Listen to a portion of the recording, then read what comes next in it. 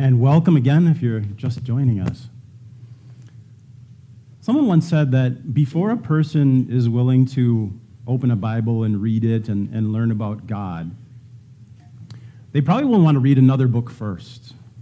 And that book is you and me, because we represent God. The idea is that people may form an impression about God, about who He is, what He's like, by looking at our lives, by observing us. And that could be a little scary. Someone might reject God because I don't always represent Him very well. That's scary. But we don't have to live in fear, because it's God, through His power, who brings people to trust in Him. And He is perfectly capable of overcoming any bad impressions that we might give in our lives. We certainly don't want that to happen. But He's also equipped us to live a God-lived life. And that is the theme of the series that we're starting today, A God-Lived Life. And we're going to be asking some questions about ourselves and about our lives. Does my life tell other people who I am? Does my life tell other people who God is and what He is like? Does it reflect Him to others, kind of like we just sang about in the song? And how can I do that in my life? How can I live a God-lived life? And why should I want to do that? There are so many facets of living life as a Christian. And we won't have time to talk about every single one of them and how it relates to this. So we've picked three. And the first facet that we want to talk about today is service. So I want to start out by asking you a question. When you came into church today, did you expect to be served? Think about it. Did you expect to be served? Did you expect that there would be someone at the front door to greet you warmly as you came in? Did you expect that there would be an usher here to hold an umbrella over you as you came in out of the pouring rain, or find a seat for you because there were so many people here, or find the bathrooms because it's your first time here? Did you expect that the musicians would be well prepared to help you sing songs? Or are you hoping that someone prepared some delicious refreshments and coffee for you to eat and drink after the service? Are you expecting that the pastor is well prepared to preach an inspiring message to you? You're going to have to wait and see on that one. But would it be reasonable to assume that in coming here you would be served? Before we answer that question, let's go back in time. Let's go back to today. We're in 2022. We're going to go back in time in the history of the Christian church to about the year 43 to meet someone named Tabitha. Reading from the book of Acts, chapter 9. In Joppa, there was a disciple named Tabitha. In Greek, her name is Dorcas. She was always doing good and helping the poor. About that time, she became sick and died, and her body was washed and placed in an upstairs room. Lydda was near Joppa. So when the disciples heard that Peter was in Lydda, they sent 2 men to him and urged him, "Please come at once." Peter went with them, and when he arrived, he was taken upstairs to the room. All the widows stood around him, crying and showing him the robes and other clothing that Dorcas had made while she was still with them. Peter sent them all out of the room. Then he got down on his knees and prayed. Turning toward the dead woman, he said, "Tabitha, get up." She opened her eyes, and seeing Peter, she sat up. He took her by the hand and helped her to her feet. Then he called for the believers, especially the widows, and presented her to them alive. This became known all over Joppa, and many people believed in the Lord. We don't know a whole lot about Tabitha. How many of you have never even heard of Tabitha? Don't be afraid to admit it. Yeah, that's okay. We don't know a lot about her, but Luke gives some interesting details about her. One is the word he uses to describe her. He calls her a disciple. In the Greek language, like in Spanish and other languages, nouns can have gender, right? Masculine or feminine. And this is the only time in the New Testament where the feminine form of the word disciple is used. What does that mean? Well, he doesn't tell us explicitly, but I think what he's trying to tell us is that Tabitha is a really great example of what a disciple is. A disciple is someone who follows a teacher and who conforms her life continually and closely to what she learns from her teacher. It also says in Greek that you don't get that in the English translation, but it literally says she was filled with good works. Kind of like a cup that just keeps getting fuller and fuller until it eventually spills over. And that was Tabitha. So these good things were just coming out, spilling out from inside of her. And no matter where she went, she was touching people with acts of love, with acts of compassion, with a life of service. I think we can say that everybody, every single person on this earth lives a life of service. But the question is, what kind of service is it? Is it service to self, or is it service to other people? When you look at how Tabitha is described, what kind of life was she living? It was a life that really tried to serve other people. I mean, why else were there so many sad people at her funeral? They were crying because why? They had probably been personally touched by her good works, by her acts of mercy and compassion. And maybe there were other people there who were just admiring the life of service that she lived. So how did Tabitha get so filled with all these good things? Remember that she was a what? A disciple. She was a disciple of Jesus. So Jesus was filling her heart, and so her life looked like Jesus. When we look at the lives of the lives of the 12 disciples of Jesus, we call them the 12 apostles, if you read through the Gospels, you get the picture that it took them a long time to really comprehend what it meant to be a disciple. In fact, I want to read a portion to you. This happened, it's from Luke chapter 22. This happened when they had been with Jesus for almost 3 years, learning from him, sitting at his feet. And it happened the very night before Jesus died. And we can see that they just still didn't get it about what it means to be a disciple. We read in Luke 22, a dispute also arose among them as to which of them was considered to be the greatest. Jesus said to them, the kings of the Gentiles lord it over them, and those who exercise authority over them call themselves benefactors. But you are not to be like that. Instead, the greatest among you should be like the youngest, and the one who rules like the one who serves. For who is greater, the one who is at the table or the one who serves? Is it not the one who is at the table? But I am among you as one who serves. Jesus, the Son of God, did not come here to serve himself. He came here to serve us. Tabitha knew that. Tabitha believed that. She believed that he was the greatest servant of all. We could say he was the servant with a capital S, and that made her want to be a servant with a small s. She wanted to imitate him in service. She knew that she could never equal his service to her, but it moved her to want to do that. Caused her time was focused on Jesus and on his teaching, and that caused her to want to concentrate her time on other people and serve them just like Jesus did. But there's another person in this story. There are two people, right? Who's the other one? Peter. Tabitha and Peter. So if we were to compare Tabitha with Peter, we might not be all that impressed with Tabitha and with her service. Her service might not seem so consequential compared to Peter, right? Because, well, she was a disciple, but Peter was an apostle. Sat at Jesus' feet for 3 years. Learned from him. Tabitha sold clothes for poor people. But what did Peter do? Peter did miracles. What did he do that day? He even raised her from the dead. So if we compare those two and their service, we might think that Peter's was way more impressive and way more important than Tabitha's, right? The fact is, both of those kinds of service were necessary, and it was Jesus himself who inspired them to serve like that. And it was Jesus himself who equipped them so that they could serve like that.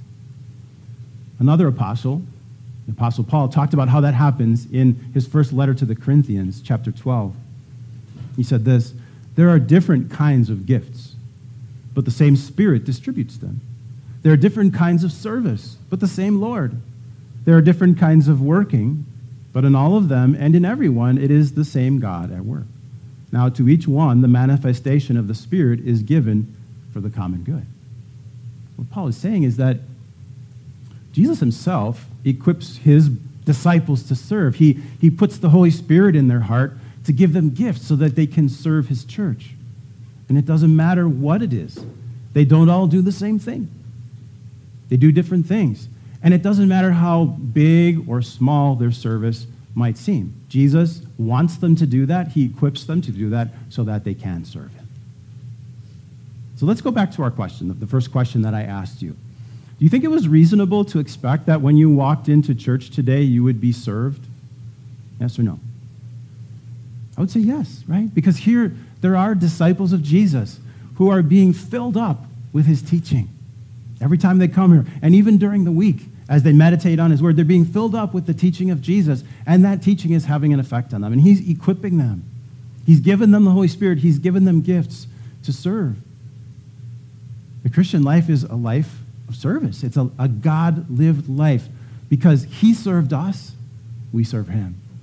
And we can serve him by serving other people. That's what Christians do. So yeah, you can reasonably expect that we would serve you when you came here today. Here's another question. When you go to church, whether it's here or at another church, do you expect that your church will ask you to serve? Do you hope that your church will ask you to serve? I hope so. Because, again, a God-lived life is a life of service, and the Holy Spirit didn't, if you're a believer, the Holy Spirit did not pass you over when he was distributing gifts. You have gifts that you can use to serve the one who served you and serve other people through him. So it's good for us to analyze what our attitude is about all this, about service. Would we say that we are more focused in our lives on serving ourselves or on serving others? Think about yourself. Well, maybe we should ask the question, is it okay to serve yourself? How many of you made breakfast for yourself today? Right? How many of you went shopping this week to buy clothes or shoes that you needed or food? Raise your hand. Okay. You served yourselves. Is that bad? No. You have needs. It's okay to serve yourself. But the question is there balance? Is there balance in my life? Am I tilted way, way to this side, really serving myself mostly, and not thinking about other people in my life? Or am I thinking more about other people than myself in my life? What's our attitude about church? Is our view of church kind of like our view of Starbucks? How many of you, when you go into Starbucks, how many of you ask the barista, could I please help you prepare my cappuccino today? How many of you asked them that? If you did that, they'd go, what planet are you from? Like, people go into Starbucks to receive, to be served, to have someone prepare their coffee for them. In fact, you can't help anybody at Starbucks with their coffee drink unless you are a trained and paid employee, right? They don't want you messing up their expensive machines. So you can't do it unless you're paid. So if your view of church is like your view of Starbucks, then you might say, well, we do pay some people here. Okay, we've got pastors, we have a staff minister, a children's ministry coordinator, office administrator. So they're the ones who should be serving, not necessarily me. Or we could look around us and say, well, look at how many people there are here. I mean, like, sure, there's things to do, but there are plenty of people to do them, and so I don't really need to serve. Or maybe we have a gift that God has given us that we've kind of locked away, and we're saying to Jesus, no, sorry, Jesus, that gift is off limits. Or maybe even just the thought of serving at church might give us an inferiority complex. Because, man, I see so many people here who are so talented. They have so many gifts, and wow, people admire them for their service. And I think if I would do that, people would compare me with them and look at me and go, wah, wah, wah. Not very impressive at all. That would look bad. But on the other extreme, maybe we think that our gifts are so great and so wonderful that everybody else should step aside so that we can do everything because we will do it better. If we want church to be great, we don't want people with inferior gifts serving here. We want to do it ourselves because we have all these gifts and we're trained. That's a big temptation for a pastor like me. You say, hey, I'm trained. I'm a pastor. And like, I can do this better than them, so I'll do it. And not give them that opportunity to joyfully serve the Lord. Or maybe this is a long shot, but maybe you serve too much at church. Do you ever think about that? Maybe you're here too much. Maybe you're neglecting serving your family or your community, and those are important ways to serve too. think that sometimes we are a lot like the 12 disciples of Jesus before he died and rose from the dead, and we just don't get it all the time. We have attitudes that are wrong about what church is, what our role is. We have sinful attitudes about service, and that's why we need so much to hear again and again those very last words that Jesus told them in Luke 22. He said, "But I am among you as one who serves." Amazing words, right? Because Jesus is God. He deserves to be served by angels in heaven, by every single creature in the whole universe. And what does that say? He says, "I came here to serve." How? We're going to go back to the Apostle Paul in his letter to the Philippians. He said this in chapter 2. Jesus, being in very nature God, he's true God, did not consider equality with God something to be used to his own advantage. Rather, he made himself nothing by taking the very nature of a servant, being made in human likeness. And being found in appearance as a man, he humbled himself by becoming obedient to death, even death on a cross. Amazing. God becomes man. God takes on a human nature, and he comes down, and he doesn't live like God. He doesn't live like a king, like he could. He doesn't say, "I'm here, and you're all here to worship me and serve me." He comes and says, "I'm here to serve you." Why? Because he knows us. He knows that we could never erase the sin and disobedience that we've committed against God. He knows that we could never be worthy of God's love. And so he does it for us by dying in our place. Friends, there's really good news here. We don't have to serve God in order to earn his love. We don't have to serve God or serve him better in order to earn a relationship with him. That's all taken care of. Jesus did it all. Everything. Martin Luther liked to call Christians little Christs. We're like Jesus mini-me's. It's like he's around creating disciples and little mini-me's, mini Christs. How are we mini Christs or little Christs? Well, first of all, we believe it. We believe that Jesus is the Christ. He's the promised Messiah. He's the promised Savior. We trust that through his life and death, our relationship with God is healed, period. We trust that through him, all of our sins are forgiven, past, present, future, big, medium, and small. They're all gone. And that when God looks at us, all he sees is children whom he loves and will take to heaven someday. That's what we believe. And now we have the greatest reason of all to serve him, don't we? Gratitude. Because he did that for us. He served us, and now we, through his Spirit, want to serve him, be a little Christ. And so that when people look at us, what we do, the way we live, the way we talk, our lifestyle, that they will see Christ in us.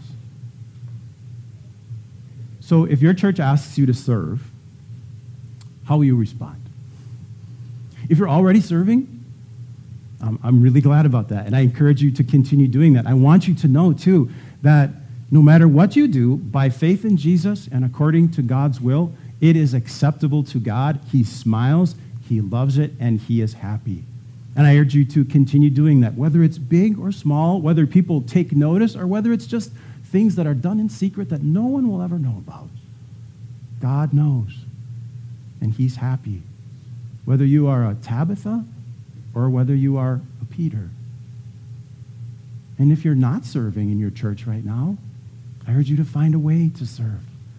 Here at our church, we have many ways, big and small, where people can serve. And to find out, it's really easy. You can just ask me. You can ask one of the other pastors or our staff minister, how can I serve? You can even download our app, and there's a list on there of opportunities to serve. And you can check one and say, I'm interested in learning more about how I might be able to serve. I'm maybe interested in this. And when you look at that list, you might see things that don't seem all that important. You might see kind of Tabitha things. And some Peter things, maybe. But you might say, well, how important is it that someone be greeted warmly at the door when they come to church? It might not seem all that impressive. But it is. It's all part of a greater plan. Because our goal is to share Christ with our community. We want them to see Christ in us. And whether it's greeting them at the front door or whether it's preaching and teaching the Word of God, it's all important. It's all necessary. It's all appreciated. And it's all acceptable to God. And it's a thing that will give us great joy in serving him. So, do disciples of Jesus come to church to be served? Do we? Yeah. We come and we tell our fellow believers, our fellow disciples, hey, be great in the kingdom of God. Serve me. Lay it on me. I'm here. Use your gifts that God has given you. And I will give thanks to God for you. I'll give thanks for your gift, and I'll thank you too. And I'll let you serve me joyfully because I know it's bringing you joy and you're serving Jesus that way. Do Christians come to church to serve? Yes, we do. We have the greatest reason to serve because Jesus served us. His life was lived for us. And now his love and his service move us to live a God-lived life. And that means, for a believer, a life of service. Amen. May his peace be with you today, tomorrow, and always. Amen.